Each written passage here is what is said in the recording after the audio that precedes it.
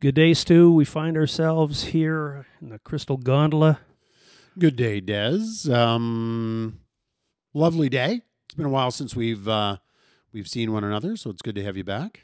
Yeah, nice to see you, pal. And you know what? Why it's a good day to see you? Why is it a good day to see me? It's your birthday today, Stu. It's my birthday. Yes. Cinco de frickin' Mayo. You know, it's funny when we were kids and, you know, your birthday and what have you was, you know, May 5th and all that. I knew nothing of Cinco de Mayo until we were young adults. Same here.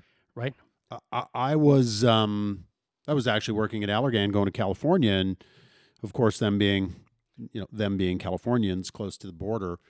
It was a group down there that found out it was my birthday and said, "Oh, we'll do a big Cinco de Mayo party." And I'm like, "Oh, well, okay. What's Cinco de Mayo?" So, and they couldn't believe, and I'm seriously in my 30s, and they couldn't believe I didn't know what Cinco de Mayo is. But if we reflect on a moment growing up in St. Albert, and I don't remember the Mexican population being, thriving. It might be now, Des, but the only touch of Mexican that we got was when you and I went to Taco Time. That's right, which didn't show up until our 8th grade. There you go. And, we've been big fans ever since, of course, right? That was our first introduction into hot sauce. Yeah. And you and I even back then could dial it up, right? We weren't scared of a little habanero. Well, it wasn't a habanero in that sauce. It was tame, but we liked it so much we just poured more on. Yeah, right. Yeah. Those were the days. Pretty tough. Anyway, thanks for the birthday wishes. I do want to say to our listeners, though, being responsible, don't feel the need to send gifts to. I'll post the address later. Yeah. Hey, I've always kind of wanted to do, kind of these things that happen in our childhood that don't happen today, right? And I was thinking about midweek, the shows that were on in the 70s and so forth, and the half-hour sitcoms. There usually be 2, 3, 4 of them in a row, and quite often the family gets around the TV. And here's one thing you don't hear these days: "Hey, warm up the TV." That's fair. That is fair. Well, for some of you folks that don't know what we're talking about, back in the late 60s, early 70s, some TVs were tube TVs, and it took a while to get the picture going. It sure did. It sure did. And if you didn't have the vice grips on just right, you couldn't change the channel either. So, yeah, no, isn't that the truth? Well, and nowadays, I mean, the young folks don't know what it's like to wait around, a week for the next episode, right? I mean, Netflix and Amazon and everybody, they download the whole season on one fell swoop. And if you feel like binging meant something totally different when I was a lad. But exactly. If you feel like binging, you can watch, 10 episodes in a night or two. You don't have to wait for Tuesday at 7 for the next Happy Days episode. And that was a quality one, that one, eh? Mm-hmm. Yes. Mm-hmm. Stu, Yes, go ahead. No, I was just, throwing props to Happy Days. That's all. I saw something the other day on, now that you mentioned Happy Days, there was a photo of John Lennon and young son there. Young Julian. It, obviously is in the days of Happy Days, so mid-70s or what have you, and little Julian was, about 9 or 10 years old, and they were on the set because he was a big fan. And, so it was interesting to see a photo of John Lennon with young Julian with, Potsy and the folks, right? Yeah. Hey, I've checked my mailbox every day this week, and I didn't get an invite, so it doesn't look like I'm going to the coronation on I guess it's tonight, for God's sakes. Coronation's tomorrow morning. Oh, is that right? Which is our tonight, right? We're talking the royal family. Is that what you're talking about? Yeah. No, I didn't get an invite either. Are you going to get up early and watch it? It's I think it's 3 a.m. Eastern time. Yeah, no, I think I'm going to do a Marty Robbins on that. Yeah, the old El Paso. All right, I'm getting up, man. I'm going to make myself some English breakfast. I don't know, Earl Grey. I don't know what the coronation tea is. You're the British guy. No, what should I make? It's Yorkshire Gold, man. Yorkshire Gold? Gold, yeah. I don't have any of that. I'll get you some. You know, Jen's down to her last 30 herbal teas, and I don't Right. think Yorkshire Gold is in there. No, you know, when you're talking to a Brit, you know, the herbal tea thing, Yeah, yeah. that doesn't fly. No, why would it? Yeah. Yeah, no caffeine. It's probably, no. So I am going to I'm going to do the old El Paso as well, I think. Mm-hmm. Yeah. I mean, mostly just because I'm a little bit put out that I wasn't invited. And I've looked at the list of Canadians going. It's a long one. Any notables? Well, Justin's going to be there, and Justin. Oh, Justin. Trudeau? Right. We'll maybe talk about him a bit later. I see Sophie's going, which is great. They're going to be joined by a bevy of Indigenous leaders from the First Nations National Chief Roseanne Archibald, president of the Inuit Teparit. Hey man, I'm sorry if I screw up your last name. Kanatami Natan Obed. He could use a name or two. Mm-hmm. That's not enough. You can't. How does anybody get by with 4 names these days? But this is a good one. I can actually wrap my mind around this one, Des. President of the Métis National Council, Cassidy Caron. That's actually a pretty cool name. Might be one of your cousins. Yeah, maybe. Cassidy Caron. Where have I heard that name before? I like it already. Ladies and gentlemen. But yeah, that's where I've heard. It's probably a different Cassidy Caron. Anywho. Oh my goodness. Hey, we should probably tell the folks. This is What episode is this, buddy? 9 or 10? This would be 9. 9. So episode 9, and What a body of work, eh? oh my God! You know, when we started this, I guess not quite a year ago. You know, who would have thought that we would have kicked out 8 episodes, had some amazing guests. The listenership is frankly, I think it's off the charts, quite honestly. Yeah, we're just over 160,000. Yeah, and our sponsors now are, they're lining up. Yeah. We'll talk about the sponsors maybe a little bit later. Mm-hmm. But who would have thought, eh? Two young lads. Well, okay, maybe not so young anymore. Two lads from Saint Albert. That's our French for our French listeners. That's right. And here we are. We're killing it on a podcast, talking about stuff people want to hear about. Yeah, we're going to touch on a number of high quality subjects, a few events. What do you want to talk about? We talked about the coronation. Neither of us are going. So have you heard a little bit about, they're just trying to ban more fossil fuels all over the place? Have you heard, I think the city of New York or maybe the state of New York is after 2024, no more natural gas appliances in the house or in the residence. So no more natural gas heaters, water tanks, and stoves. Really? That's actually that. So that must be a local government policy. Yeah. Well, Vancouver did it. The province of Quebec out in the future, like in the next few years, they're trying. I'm just not sure how, because there's no real alternatives to living in Arctic conditions like we do in Canada, in most of Canada, and taking away the most efficient and low emission natural gas being right, low emission, high efficiency, high density energy, and taking it away in a country that will just freeze to death without it. And the alternative right now, they're saying it's electric, whether it's heat pumps or baseboard heaters or anything electric. Our North American grid, and I'll include the U.S. in this, we have barely the grid support to handle what we ask of it today. And they want, EVs plugged in and heating via electricity. I mean, this is, again, another typical example of absolute poor management, just ad hoc policy without any pre-thought. And why is it? And we had a bit of a conversation with Yeager about this, as well as Dan McTeague when he was on. But why is it the populace doesn't ask the question, what is the alternative?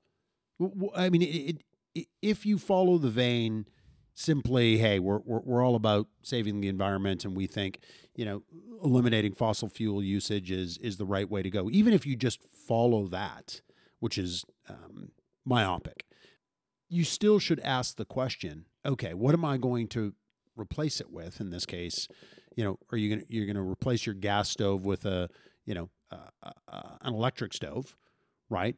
And your bills are going to go up as a consequence of that. You're going to use more energy. But even, Des, to the point of, do people not wonder where the source of that energy well, is? Whether it's coal or nuclear or, right. Hydro.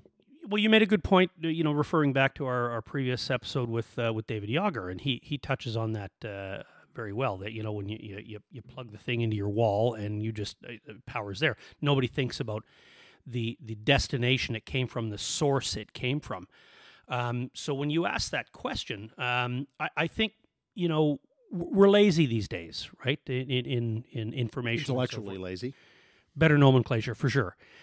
There's a belief, I believe, that there is a little bit of authority in some of these of the Eco Brigade, that their points that they're making about getting rid of fossil fuels and all of these nonsensical policies that get us into the positions we're in. I think there's maybe a belief that they've thought this stuff out. I think you're right. And clearly, you ask the question, well, doesn't anybody think, where the source of that is coming? What alternative source can provide that electricity? I think there is just a massive confidence in these folks that they've well thought it out, and they haven't. Mm-hmm. The density of energy is a big deal. And I mean, if you look at the scale of what we use for energy, the most dense energy is obviously nuclear by miles and acres, and then it mm-hmm. flutters off, natural gas, oil, coal, and then way at the other end is solar and wind, okay, which is all weather dependent, and everybody needs to understand that they'll wind and solar will never be anything other than a fringe contributor. Yeah, man. Look, I think you've said it before. They're sort of dependent on the sun shining and the wind blowing, right? Which, yes, is not guaranteed if anybody follows the weather. Anyway, that's my little, Yeah, but it's a great conversation, and I know we've got to talk energy again, and we certainly have to get an eco brigader on here just to have a bit of a counter perspective or another view.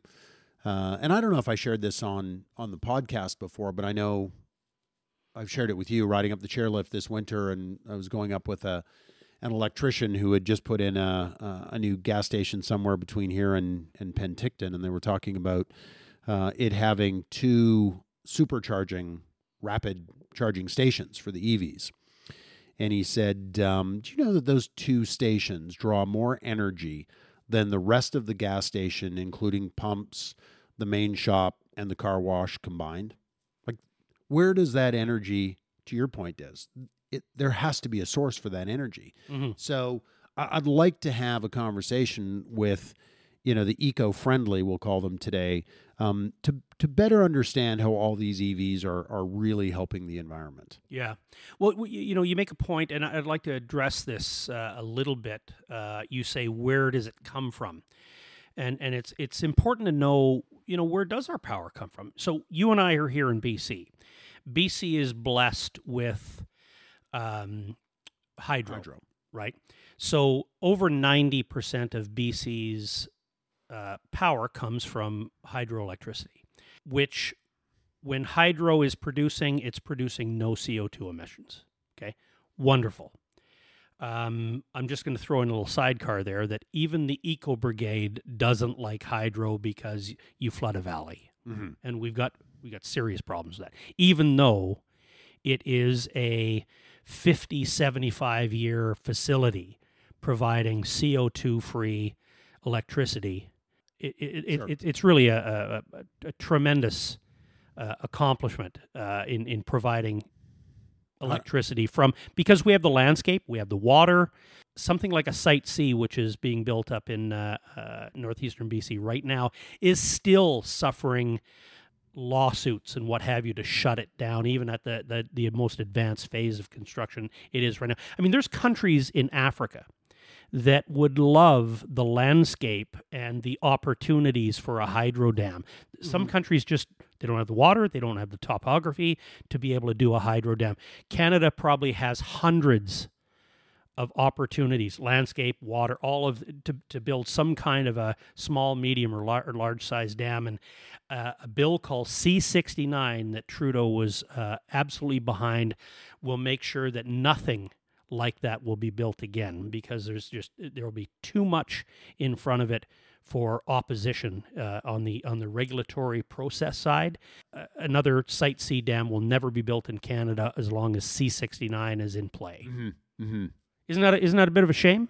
You know, there's countries that are laughing at us. Oh, sure. From the outside, thinking the resource abundance that we have here in Canada, and we're stifling it. Totally. Right? You know, just to your point on hydro, I mean, abundant, clean. So if you give me 30 more seconds here. So if you move west from or east from BC, you go to Alberta. So the abundance there is natural gas, coal, oil, what have you, and Alberta has had basically a coal-based. I'm talking majority, not all of it, right? But historically, it's been coal-based source. And over the past 6-7 years, there's been a slow transition of basically closing down the coal, moving to natural gas. So in Alberta, the predominance of electricity, the source is natural gas, which is the cleanest of all fossil fuel in emission burning.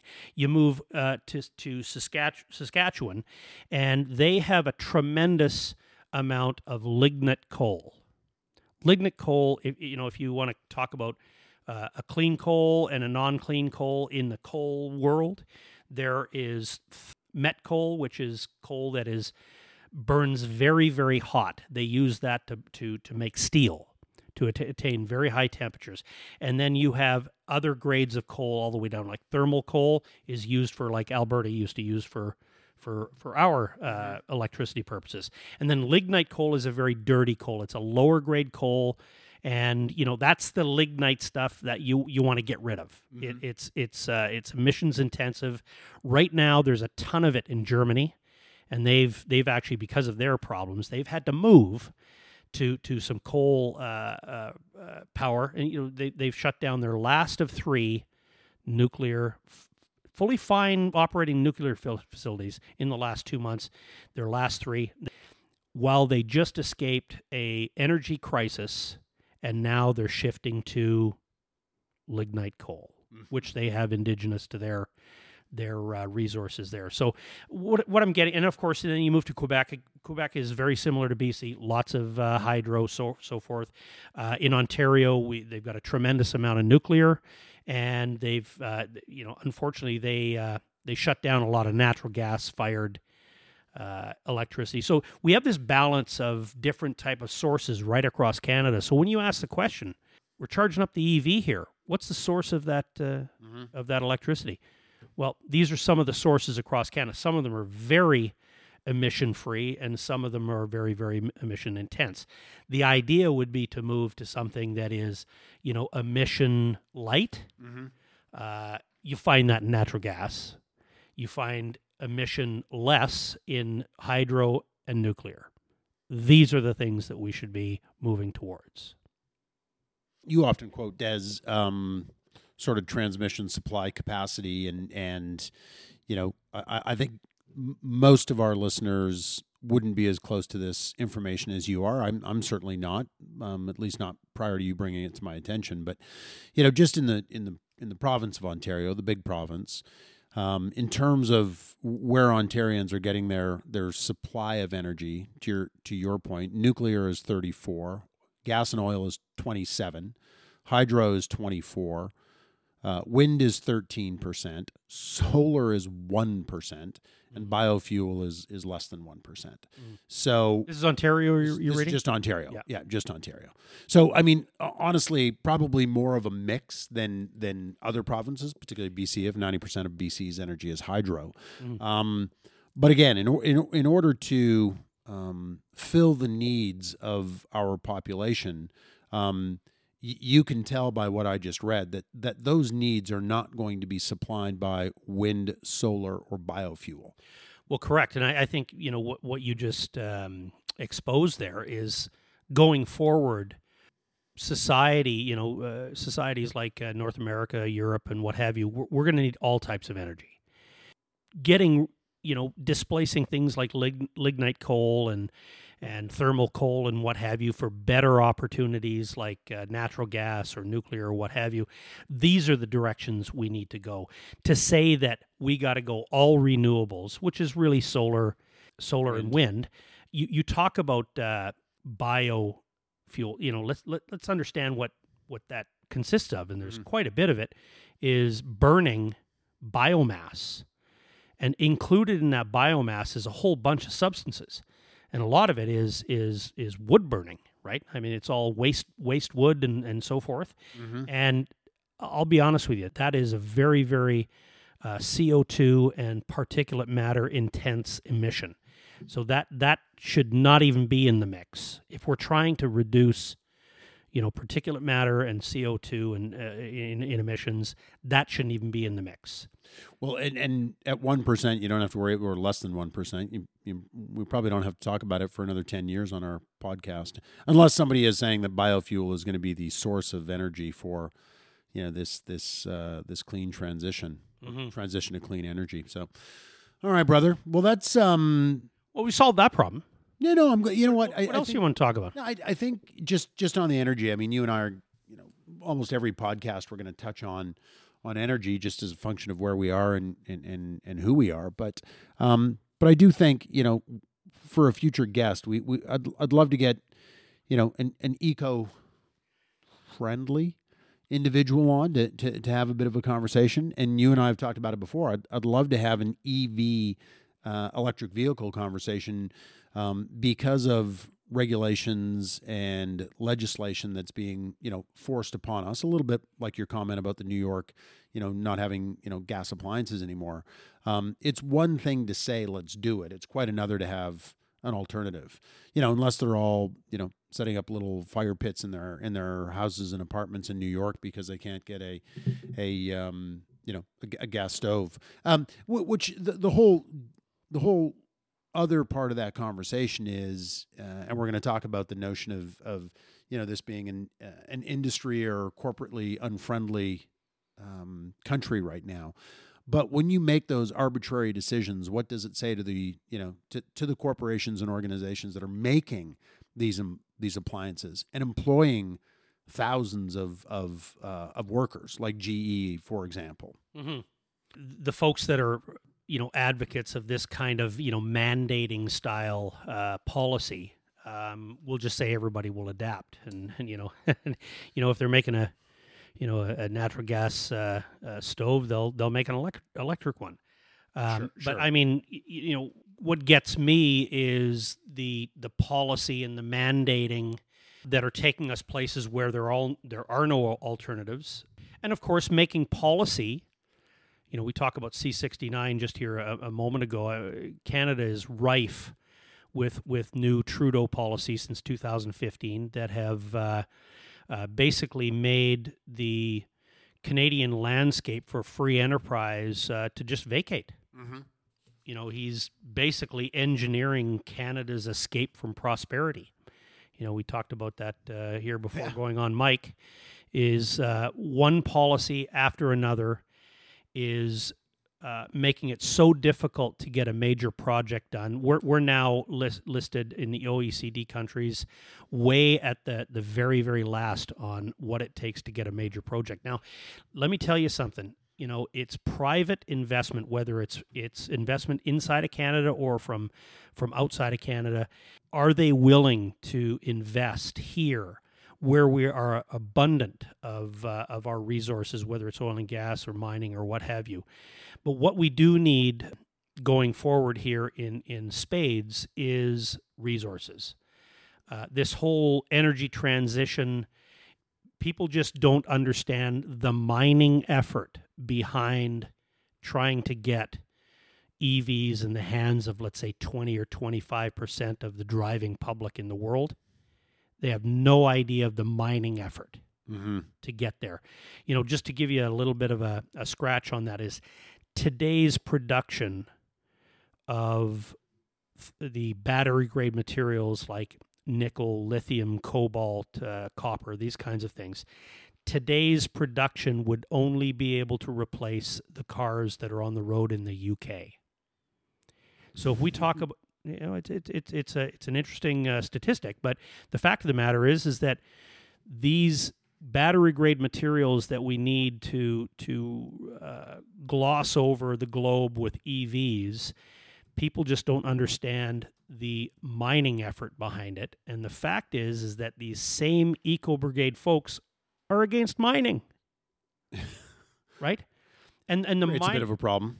Yeah, and the mining effort requires the burning of a fossil fuel. You just can't get the horsepower to mine tons of ore without employing, burning diesel to get that power. And so this transition actually is going to require a bump actually in emissions to get us over that. But in the end, you got to look at the engineering of this, and you got to remember also is that mining has been around for thousands of years, and all of the cherry-picked, high-grade opportunities have already been mined, and I hope people can understand that. So, if you pull a ton of ore out of the ground, and 3% is copper, and the next deposit is a little less grade than that. Let's say it's 2%. You got to move basically way more ore to get the same amount of ore or copper out of that. So if you look at the mining effort, it's only going to get larger, because of all the higher grades have already been picked over. Mining didn't start in 1950. It started a few thousand years ago. And all the good stuff has been picked over. So the mining intensity to get where the Eco Brigade says they need us to be, I don't think people have the understanding where it's going to be. So my thoughts on EVs is that I think we're going to see the cars that are going to be on the road in 10 and 20 and 50 years from now are going to be EVs and many other things, things like fuel cells. I think right now the big answer is hybrids. Yeah, and I think they're reasonable from an alternative standpoint. I think they, are obviously affordable by comparison to most EVs. Well, the battery is way smaller. You do have a combustion engine, but they're working in tandem, and you don't have what's keeping. There's been some new polls out about who would buy an EV and what have you, and who wouldn't and why. And range anxiety is the biggest issue. The next biggest issue is, of course, plugging these things in. Where are you gonna, you and I live in a house. We have a garage. You can install one there. That's no big deal for us. But not everybody lives with a garage. They are parking their units out on the street. Where are the overnight plug-ins going to be when people are out in a distant parking lot from their unit or out on the street? This is infrastructure that people really need to think about. And it ain't coming by next Friday. So I think the fleet of consumer vehicles going forward are going to be a combination of many things. And the internal combustion engine is, I think, still going to be a part of it, whether it's in a hybrid form or whatever. But a hybrid takes away all that range anxiety. You can fill up, and you can go from here to Calgary or what have you, and not worry about range, not worry about being able to continue your journey in due time. Yeah, I had a buddy conversation with a friend earlier this week who one of his 2 or 3 vehicles is a Chevy Volt, and he was driving back from Montreal to Toronto when we were having our chat, and I asked him if he's in the Volt, and he goes, no, I wouldn't risk taking that to Montreal, right? Now, risk. I'm sure he could find a charging station and take the time to charge it, etc. But, his alternative or option 2 is, no, I'm just going to take the ICE engine, right? I mean, then I don't worry about anything. So, Yeah, man, that's the real deal. But back to my earlier comment, I think we got to have a full episode on energy and its relationship to EVs, and even in that, the recent poll that you suggested, which I found very interesting. The vast majority of people, when they have other things to worry about, like paying for groceries and their mortgage at a 7% interest rates, don't think so much about their EVs anymore, or the need to go get an electronic vehicle. Less than 10% of Canadians, I think in the article you sent me, Des, less than 10% of Canadians even want an EV at this stage. Yeah, I mean, I've had this conversation with many, and I've asked the question. You got to ask them, do you want one? There's these mandates that it's 30 and 50, or in California they're saying that all vehicles sold in a date that's not too far in the distant future has to be an EV. Doesn't say it has to be an EV or a fuel cell vehicle or anything. Or I mean, they do say no emission, but I mean they're really aiming at this EV thing. Right. And at the same time, California's grid is incapable of the Providing high energy. demands on today's profile of what's being plugged in. I mean, some of their alerts say when they know Sure. they're coming up to full grid capacity, they actually put out the alert and say, if you've got an EV, do not plug it in. Totally. And they're doing and they have been for the last decade, been doing rolling blackouts, and there's a variety of reasons for that. But one of them is they don't have capacity. And Des, in 2021, according to the stats I'm looking at, the EV percentage of cars on the road, or the percentage of cars on the road that are EVs in California, was 3.85%. In California. See, I would have thought it would have been a touch bigger than that, but it's still a weak number. Considering that you've got perfect climate, these are folks that don't have to worry about their batteries performing poorly, in minus 15 or minus 25. And Des, that was the other point when I was talking to my buddy, is that his EV range in the winter in Toronto, he doesn't live in Edmonton or Calgary, he loses a third of his range in the winter. Oh, yes. I was chatting online with some folks, about a number of things, but one of the things came up about this exact thing. Somebody was saying they're not getting the performance that was indicated by the manufacturer. And the manufacturer, in this case, it was a Volvo EV product, and they continued to say, well, we back all our range estimates and so forth. And of course, just like anything, even with EPA and so forth, with gas mileage and liters per 100 kilometers and so forth, all of that is performed under the most perfect of standards. And what people have to understand is that they're buying this saying, well, I think I can get 340 kilometers to a charge out of this. The thing is that no Canadian behind the wheel day to day drives in those perfect conditions. Your colleague or whatever said 30% reduction. Yep. I mean, this is big. If you're talking a 350 kilometer range that's cut by 30%, that makes a big difference on how you plan your trips. Well, and he was going on because he knows a little something about EVs.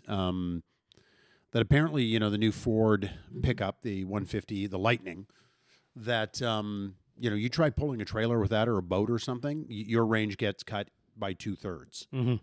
So I guess we're circling the same conversation. The EV thing I think is so interesting because it's so contemporary. The media is all over it, as are our governments at every level, right? Provincial, federal, local. I think we need to have a conversation. I'd really, I myself would like to learn more, but I really want to educate our listeners as well. Well, I'd like to do that. We're going to find that right person that we can get in here that isn't going to agree with everything we say, even though we're looking at data, and we're always going to look at the data. But we do need to flesh this out. I think people need to understand that EVs on the road at some point being 100% of the content is just it's folly.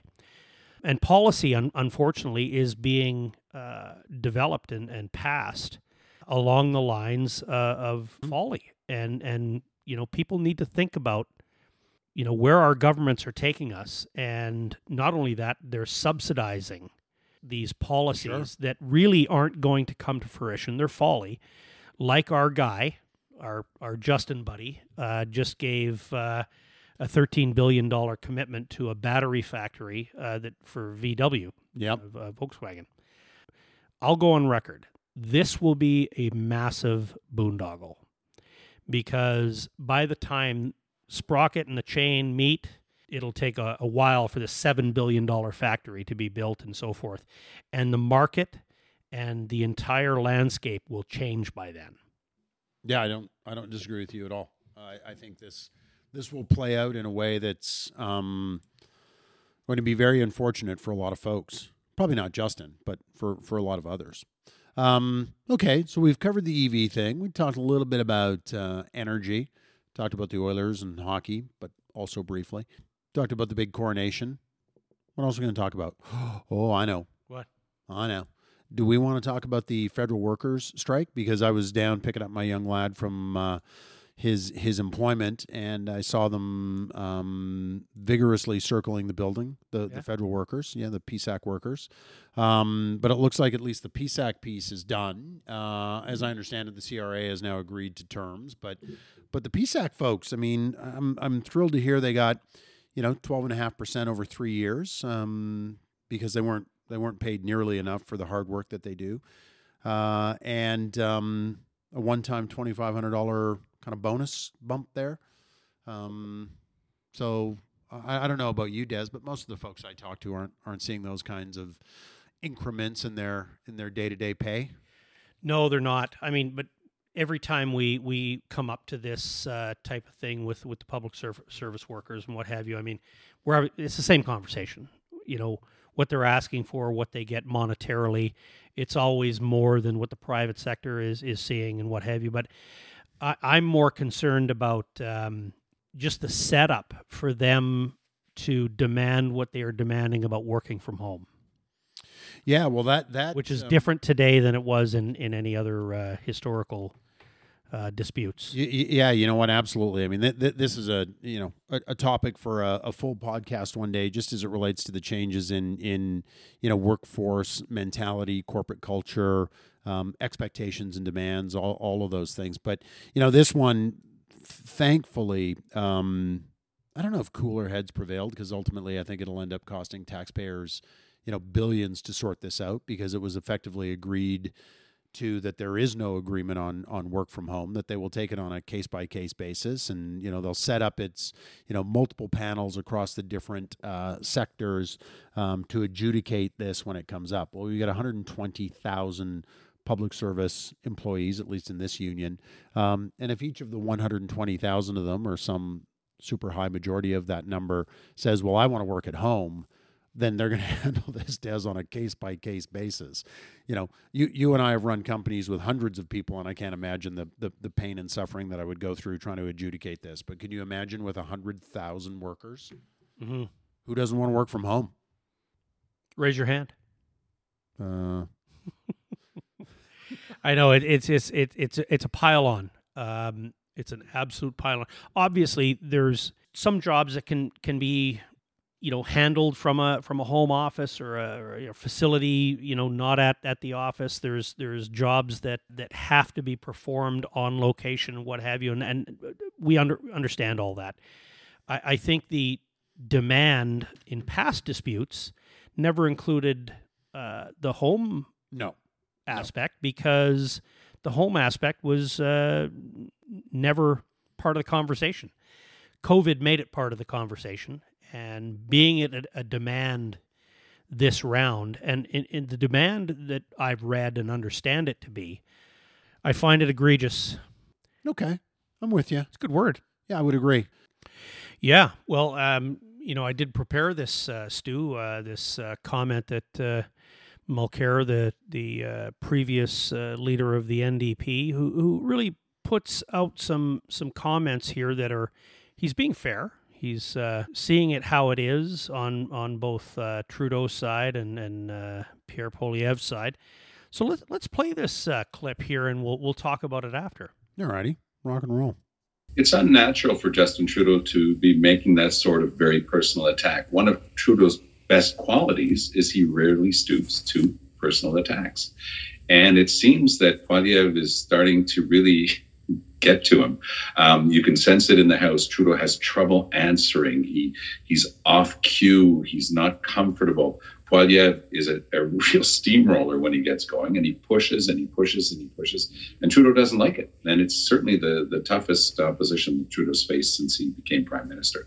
I think he's making a mistake. I recall Michelle Obama's admonition that when they go low, you go high.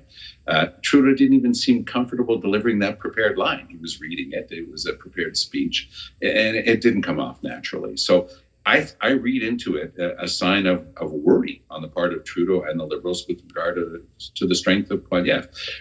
He's in a room full of his partisans, and that's fine. I'm not sure the average Canadian is even comfortable with the word woke, what it's supposed to refer to, and so forth. I think that Poilievre has lots of qualities, lots of failings, and his policies do as well. Let's stay on that level and find out what he's proposing and see what the Trudeau Liberals have got to propose. So far, I haven't been hearing very much from them. We'll see if anything else comes out of the weekend in terms of ideas. Wow, that's interesting. But I think very well said. I do think Poilievre is getting to him. Like in my limited spare time, I throw on Question Period, and nothing gives me more joy than watching Poilievre chase him around the around the floor. Well, you say that, and I think once, maybe twice, he's actually exited. He just got up and left. So it gets a little hot in the kitchen. Yeah, so I think Mulcair saying that he's getting to him, I think that's absolutely apparent. I guess the truth in many cases here, I mean, he's hammering him on the realities of many of the things we're talking about. But I mean, the policy of this Trudeau government there was an opportunity. There are some global events and what have you that have led to inflation, what have you. But the fact of the matter is the type of budget and the type of free money style policy just adds to the situation here in Canada. We could have been, in the scope of all of the OECD countries, one of the lowest on the inflation side of it, if we had fiscal responsible policy and budgets, and if we allowed our energy sector to flourish to where it should be today. All of the things that he has kneecapped since he's been in office could have been contributors to our budget. And you and I talked about this. Listen, they just delivered a budget that is massively in deficit.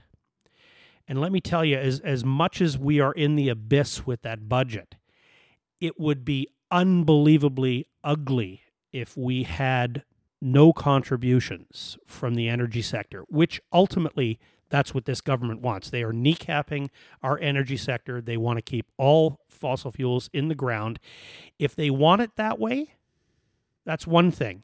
But they don't mind spending the money. That budget that they delivered there last month would be phenomenally in deficit if they didn't have the energy dollars that are contributing to the coffers. Yeah. No, I totally agree with you, Des. And, you said it earlier, and I can't remember exactly how you said it, but Trudeau is engineering, our path to non-prosperity. Again, not exactly as you said it, but the only really inane part of that whole notion is that Trudeau could be an engineer. It's funny, though. I look at the articles and, we think about the Liberal government and what they've done, and let's just focus for a moment on Trudeau because it's easy. I sometimes get the sense that he's impervious, to not criticism because that seems to be endless, but it doesn't seem to have an impact on him, right? I mean, I jotted down a little list of things here, which anybody could pull up on the internet, but since his election, so there's the the trip to India where he looked like a fool. There was the whole much more serious SNC-Lavalin affair and the ultimate departure of Jane Philpott and Jody Wilson-Raybould in what should have been the end of him for all the reasons that we and our listeners know. His response to COVID, quite candidly, is amongst the worst in the world, and has had, as you mentioned, dire impact on Canadians and our economy and our prosperity. And we didn't even mention the invocation of the Emergency Act. The little trip in 2016 to the Bahamas to hang out at the Aga Khan's home. Island, man. Yeah, island, exactly. The whole notion of what's going on with the Chinese government and other players and the Trudeau Foundation, which now he's got his brother going on the stand and condescending Canadians, right? It's maddening. Chinese election interference, what's going on now with Chung, right? Mm-hmm. Totally lost in most of this narrative is the promises that he made to China as it relates to the procurement and supply of vaccines in the early days, right? It's just insane. So I think it's 4 separate ethics investigations for this guy now. Is it 4? Or I believe getting it's 4. Up to 5. No, I think it's 4. Yeah, the Chinese interference is on top of the 4, I believe. Mm-hmm. Yeah, but Des, here's a prime minister with I've never seen this before, a disapproval rating. I guess I have, but a disapproval rating of 57%. The fact that it's only 57% shocks me. Mm-hmm. Absolutely, befuddles me. And if an election was called today, this is the recent Ipsos, it's got 33% conservative, 31% liberal. You factor in the margin of error, and you effectively have a dead heat, which makes me insane. Or you have a result that looks very much like the last election. 100%. Right? Because if you look at the overall vote across the country, I think that the Conservatives were 2 or 3 points ahead of in the last general, but weren't able to form government. Nope, you got the numbers bang on. You're absolutely right. The Liberals were just under 1/3 of the total vote, just under, and the Conservatives were just over 1/3. And effectively, according to the Ipsos poll, that's exactly where we are today, despite that list of things that I just called out. And within that list is, there's half a dozen things that we didn't talk about. Mm-hmm. So, well, I don't know, brother. It's always slayed me how some Canadians, and by the way, going back to the Leafs, this is why we've got a problem with the 416 here, folks. Okay. Yeah, but what are they? I mean, honestly, what are they? And I'll say they just generally afraid of. Like, is it? And it was funny. I was reading another article, Des, about Biden saying, when he's trying to justify himself as a choice, don't compare me to the Almighty. Compare me to the alternative. And I think that's how the Liberals have sort of made their way the last 100 years, right? By scaring Canadians that somehow the alternative is horrible. Oh, absolutely. In contrast to that, they play up the conservative thing as it's evil. A conservative person would walk over a dead body to do whatever, And we're conservative people. We're also very, very compassionate people. When we hear these things being said, it's nothing how we conduct our lives. And to be honest with you, it's the low resolution thinkers out there that buy this shit. Yeah, and Des, you and I have chatted about it before, and it makes me crazy that the left doesn't view the right as just an alternative view. It's the wrong view. And that the right, if they're not in agreement with the left, must be racists, bigots, homophobes, and worse, right? And the reality is that's not the case at all, at least not for all of the rights. On the extremes, both left and right have oddities and just the extremities, and the unwanted. But the vast majority of right, whether it's fiscally or socially, what's wrong with smaller government and lower taxes? Let's just pick 2. Let's just pick 2 variables. Those are 2 very good ones. I mean, we've talked about this. I identify myself as a mostly libertarian, that I'm fiscally conservative. In other words, I believe that, if we revenue $100, we should be spending under $100 to deliver services. Today, that's radical. Yeah, it's insane. When we had Dan McTeague on, I remember asking a question, is fiscal responsibility, will it ever be in vogue again?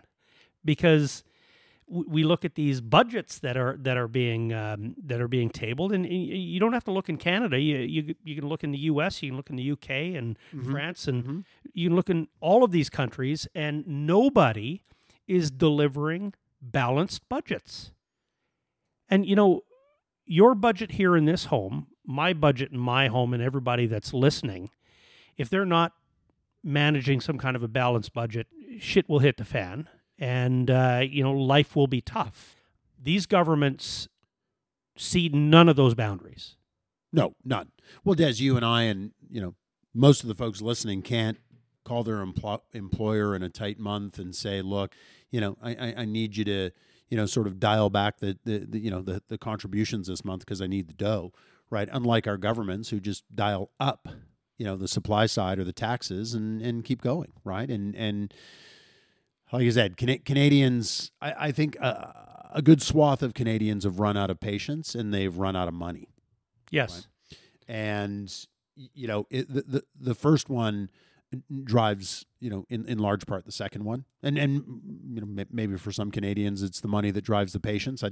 But honestly, I think, the rubber's hitting the road. And you and I have talked about this before, and we can look at the numbers on the next podcast. The number of Canadians footing the majority of the bill is a very small percentage, right? And again, we can look at the numbers next time. Mm-hmm.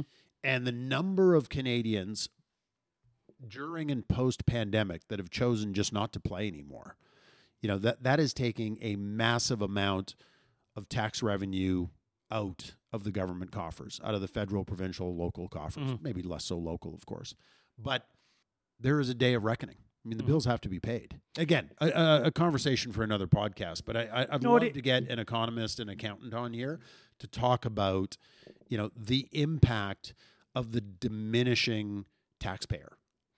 I like to talk about that quite often there, because I believe, here in Canada, we have this made in Canada sort of social programs, right? There's things we rely on. Pretty much the majority of Canadians have this reliance on certain things to be true, and, with respect to social programs and what have you. So I've always thought that those Canadian stamped programs are viable when you have more producers than takers. Mm-hmm. And I think I've touched on this before on a different episode. Certainly with me, you have. Yeah. And that is great. Those programs are viable when you have that kind of ratio of producers and takers. What I think we're at risk of, we're either approaching or we've gone over that line where we have less producers and more takers. And that's when you have a problem with funding these type of programs for obvious reasons. And if that is the case, and if you have a desire to have a balanced budget, those programs need to be retooled because they're out of balance. And I don't think people do understand that not everybody is the same. And let me explain that. The entrepreneur to me, is the golden goose, right? This is not scientific, but 1 out of 100 may be an entrepreneur, a true entrepreneur, willing to go out there, pursue the idea they have, build a business, maybe fail 2-3 times, but goes back there and finds success and employs 50 or 150 or 10 or 15 people. Those are the folks that supply 70% of North America's, because the numbers in Canada and the U.S. are very similar. 70% of employment is from small business. And that small business guy, girl, whatever, is saddled with so much regulation, onion layer after onion layer of regulation. And we need to treat that person with utmost respect, set the conditions so they're capable of succeeding. What we talked about a few minutes before is just more policy, more regulation, more stifling. We need to set the conditions, or we need a leader to set conditions to let free enterprise flourish. Why? Because they create production. They create revenue. You can tax the revenue. They employ people. Revenue or payroll taxes are, and then of course the addition to the economy. The conditions I feel since we've had Trudeau in office has been nothing but stifling. It's just policy after policy that is anti-business. This is something we have to change and go the other direction. And people need to have, if we do have a change, and let's say somebody like Apoliev gets in, we need to give them some opportunity to change. I don't think one term is going to be enough for somebody to unravel or rescue Canada from what I think is an abyss. It's almost unrescuable at this point. Yeah, look, I think you're absolutely right. The if it is Poilievre and the Conservatives, and I don't know who else it would be, form government and have a strong mandate and can make change quickly, it is still going to take years, if not decades, to have an impact. I mean, that's how much damage the Liberal government has done in their time in power. And just on the entrepreneurism, small business, and the Liberal government's drive to push that out of Canada. And I get it. It's not a conscious drive. It's a byproduct of all of their, to your point, Des, their policies, regulations, and just their burdensome, an overbearing approach to business. The impact is so great. And Dan talked about it when we were talking about the energy transition, and the Liberal government. I'm going to go back on the thread that I was on, but this is an important analogy when he talked about the transition in Alberta's oil and gas sector. When the government says, well, those people who will be displaced out of the oil and gas sector will have new jobs in the new sector, the new energy sector.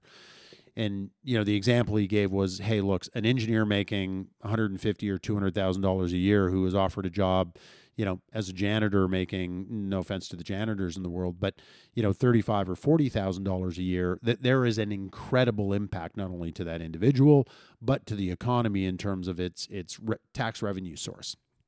So when you say he's pushing business and it's a business unfriendly government, absolutely right.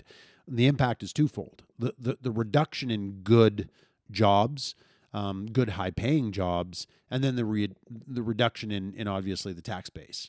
So I want to have an accountant or an economist on who can walk us through the exact numbers and look at it and its impact on the revenue base. Because the other thing that's happening, Des, which you talk about all the time, is that there was a time that scenario could be made up for with the energy sector.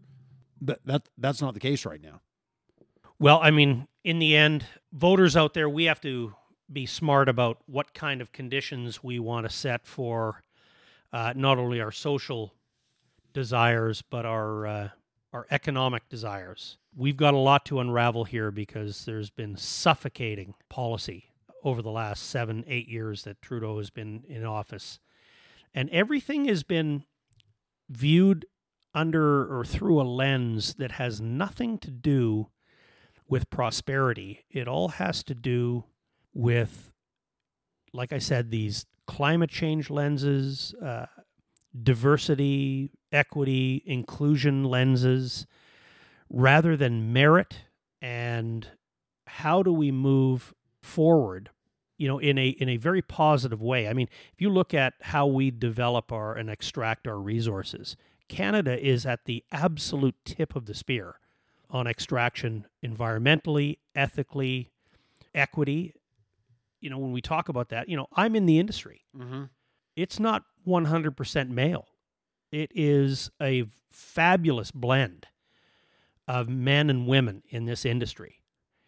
And we've got opportunities now where, we're in a situation with tremendous manpower restrictions, just the way things are going. And, we're having newcomers to Canada that are coming into our industry and with welcome arms because we need people to show up with vigor, and they are.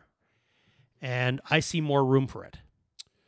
Yeah, no, I'm with you, brother. Hey, maybe closing on a good note, which will lead to a bad note, but we can cover it on the next podcast. Is and I don't know if you saw this today, and it'll be etched in my memory forever now because it's on my birthday. But the good news is the Director General of the World Health Organization has made it official, and COVID's over, buddy.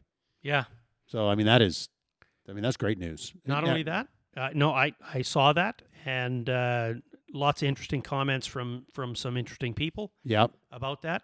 But further than that, and I have not been able to look into further, but I saw the headline that the one of the lead folks in the CDC, Rochelle Walensky, okay, resigned. Resigned? Why? Does she not think it's over? Well, like I said, I haven't looked into it. Okay. But no, she resigned today. And listen, she was part of. We can go on about this even Trudeau.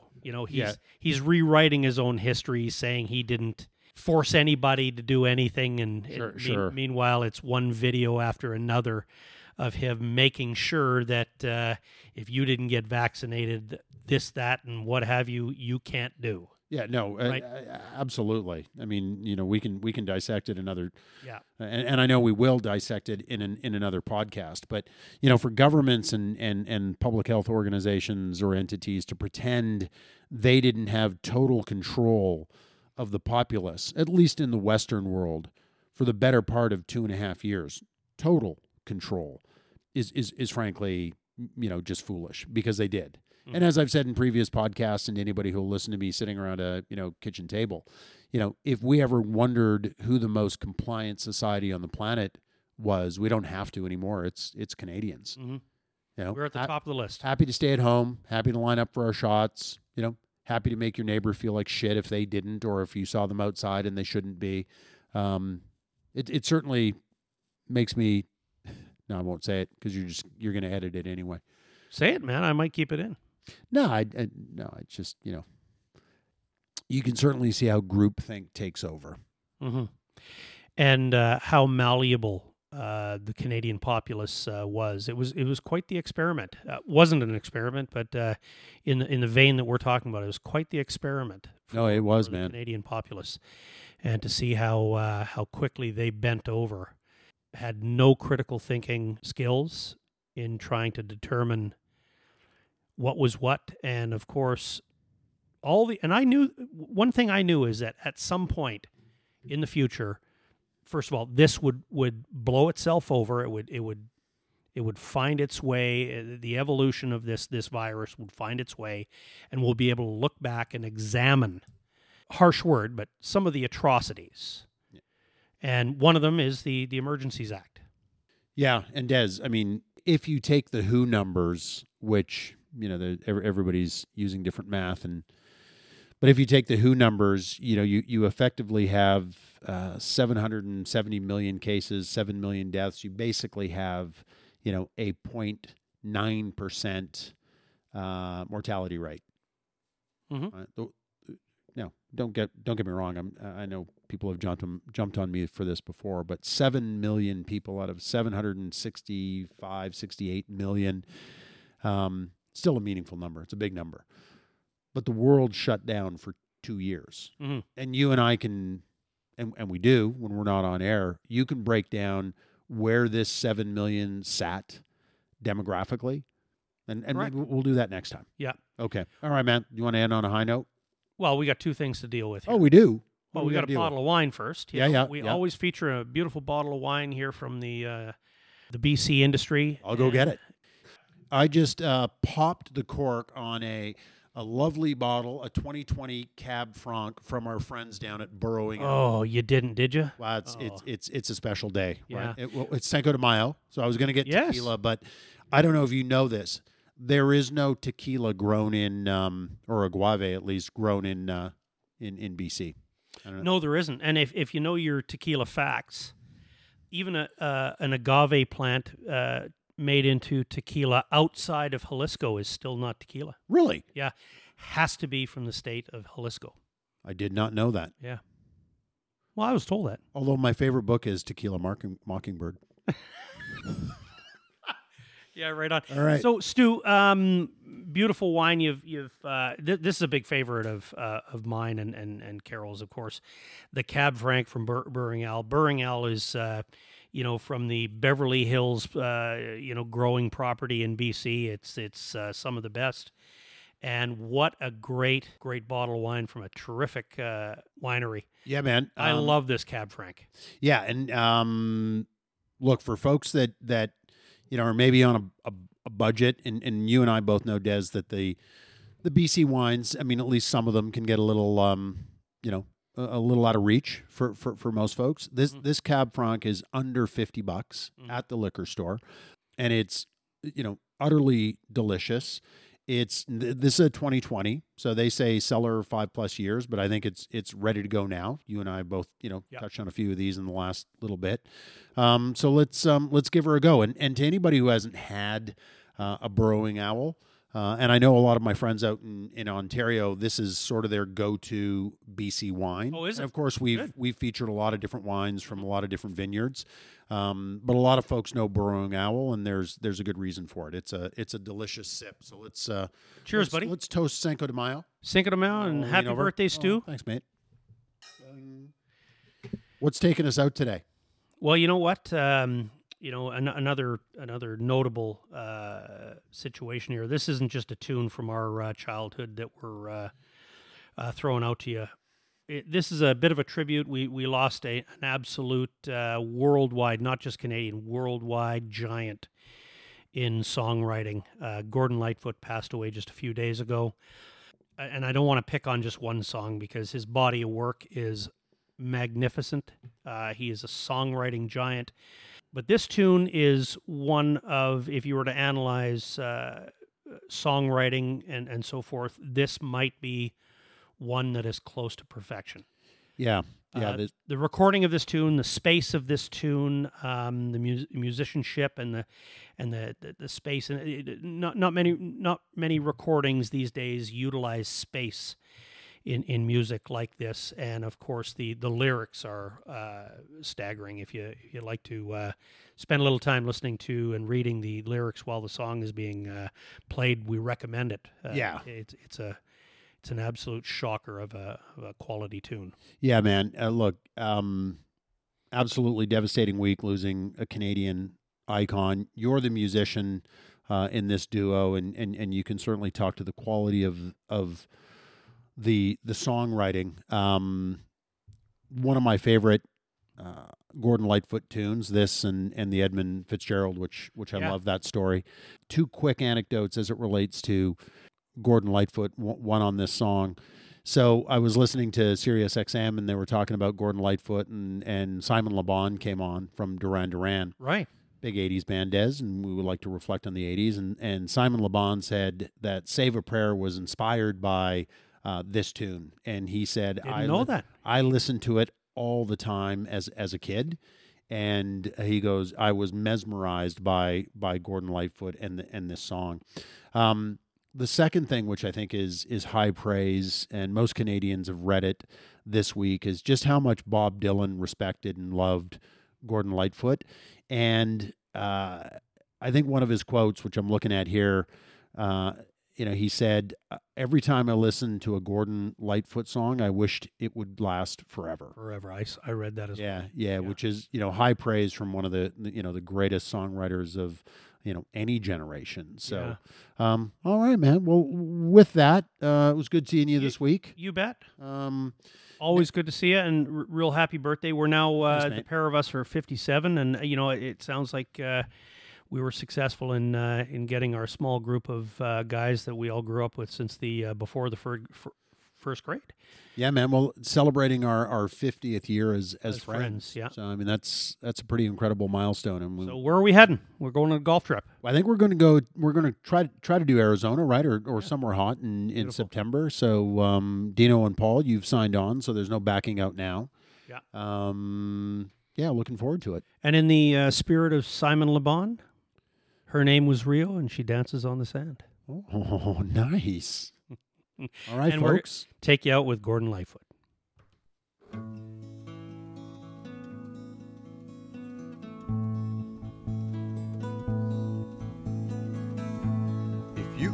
read my mind, love, what a tale my thoughts could tell.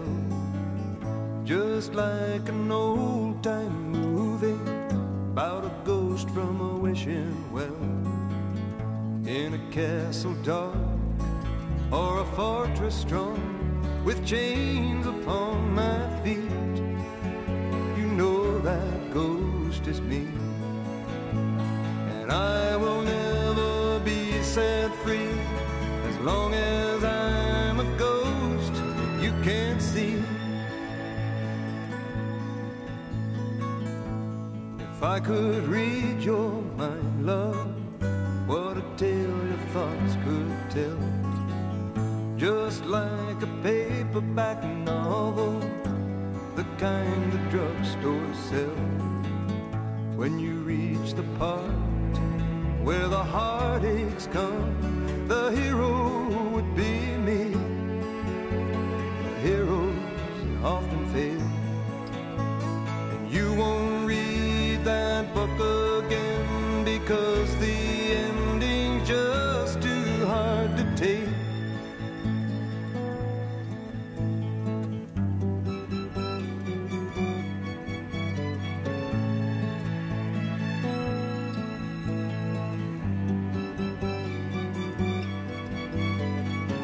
I'd walk away like a movie star who gets burned in a three-way script into number two. A movie queen to play the scene of bringing all the good things out in me. But for now, love, let's be real, I never thought I could act this way, and I've got to say that I just don't get it. I don't know where we went wrong, but the feeling's gone and I just can't get it back.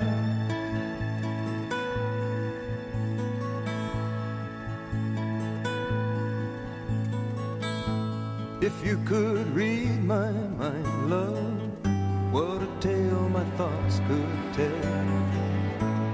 Just like an old-time movie about a ghost from a wishing well, in a castle dark or a fortress strong with chains upon my feet. The stories always end. If you read between the lines, you'll know that I'm just trying to understand the feelings that you lack. I never thought I could feel this way, and I've got to say that I just don't get it. I don't know where we went wrong, but the feeling's gone and I just can't